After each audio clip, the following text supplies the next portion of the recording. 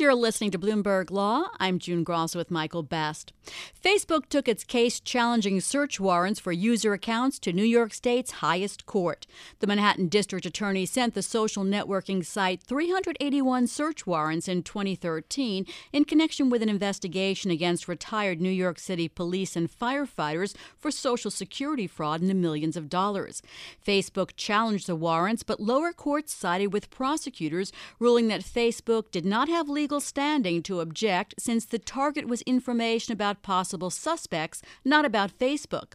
Facebook turned over the data but has continued to contest the actions of prosecutors. Our guest is Oren Kerr. He is a professor at George Washington University Law School. Oren, what was Facebook's argument as to why it should be able to challenge the search warrants issued by a judge? Facebook has two different arguments. One argument they made is that the statute that governs access to warrants for email accounts gives them that right. And then the second argument they had is that the Fourth Amendment of the Constitution allows them to represent their users and stand in for their position and challenge the warrants as if they were the users.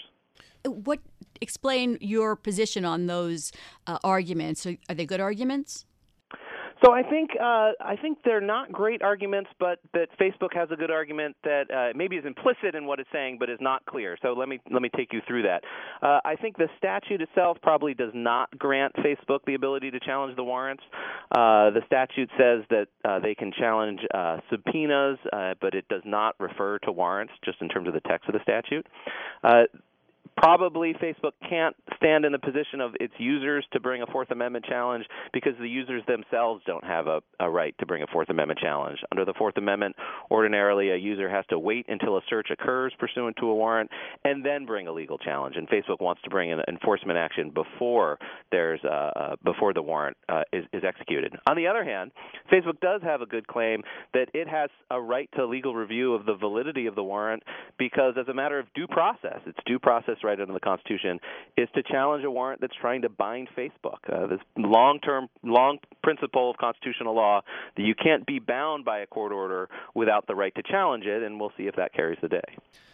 Oren, those are some very complicated ways of looking at it, actually. And, the DA's office, I think the District Attorney Vance in New York actually argued this himself. They're asserting that, look, this is just like if we had a search warrant for a box of somebody's papers at home.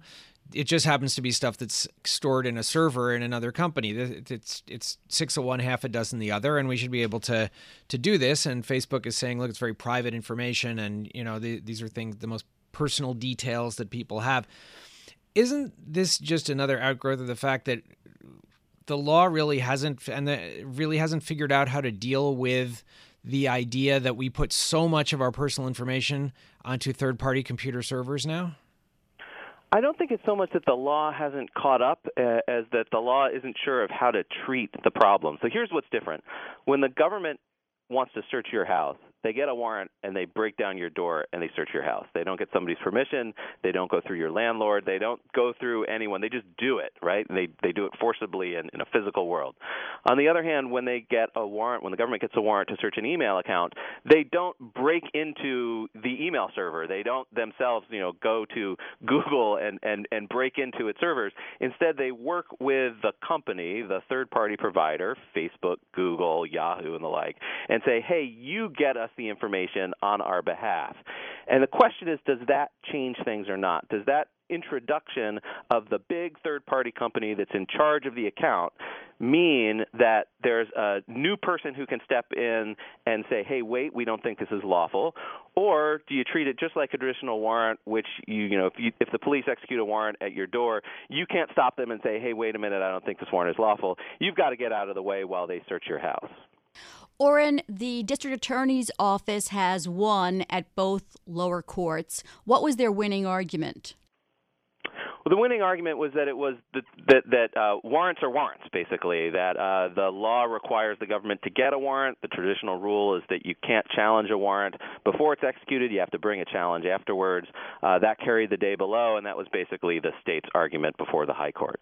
Well, but the third-party argument issue that you brought up earlier is kind of interesting because even in the physical world sometimes you have documents or possessions that might be in the in a third party's apartment or a third party's office, and normally they can't challenge a warrant, right? So what is it about the computer world that might make that different? What might make that different is that the way the government is getting the materials is very similar to a subpoena. So let me just give you a little bit of context. There are two basic orders that the government can get to obtain information. One is a warrant that lets them break into your house.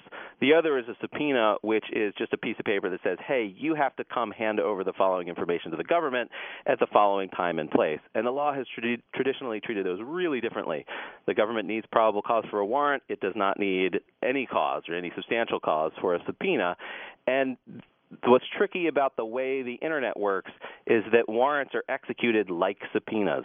Subpoenas do allow pre-enforcement challenge. If the government serves a subpoena on Facebook for customer records, it's clear Facebook can challenge that subpoena.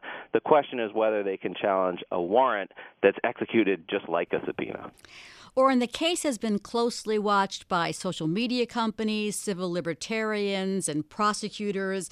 Manhattan District Attorney Cy Vance personally argued the case in Albany. How important is this decision by a state court? It's pretty important. This would be the first state Supreme Court or any appellate court that has reached this issue, and it's one that's really important to Internet providers like Facebook and Google and Yahoo. These are companies that would really like to be in the position of protecting the privacy of their users, and then on the law enforcement side, they worry if we allow these third-party companies to step in and bring these pre-enforcement challenges, then we could get stuck in litigation for months or years before we can carry out warrants and investigate cases. So the stakes are high, and the providers care a lot about this question, and it'll be an important case to watch. Well, Orrin, it almost sounds like something, though, that maybe we need some statutory relief on so that people really know what the expectations are, both for the companies and for the users. What is the right outcome here? And is there a way to do it through a legislature? So it's actually a hard question. One argument would be you don't need to have pre-enforcement challenges because the providers themselves will negotiate this with the governments anyway. So what happens behind the scenes, government usually will serve a warrant on the provider. The provider will say, hey, this warrant is terrible, just looking at it on its face. And then the government will say, gosh, you're right, we'll go back and we'll get another warrant. That usually happens without any formal law. That's just kind of the practice in terms of how these are negotiated. On the other hand, if you could have a formal proceeding that's allowed, you'd want it to be something fast, and you wouldn't want it to be a complete litigation on the warrant, because I think the law enforcement side has a good point that you wouldn't want these companies to be able to stop important investigations from occurring. You may have a case where a warrant is needed and you need time is of the essence, and so you wouldn't want to get cases stuck in litigation for years while the government's just waiting for the information. So it's actually a pretty hard question, and I suspect some sort of hearing, but not something that would be a full litigation over the warrant, is probably the best way to go. I have another hard question and 30 seconds for you to answer it in. Do you have an inkling as to how the Court of Appeals is likely to rule? Based on news reports of the oral argument, we just did not have clear signals either way. The justices were really interested in the issue. It was a really active bench, but they didn't tip off their hands. So I think the short answer is we don't know, and we'll have to wait for the opinion. Well, it's been wonderful having you on Bloomberg Law. That's Orrin Kerr. He's a professor at George Washington University Law School.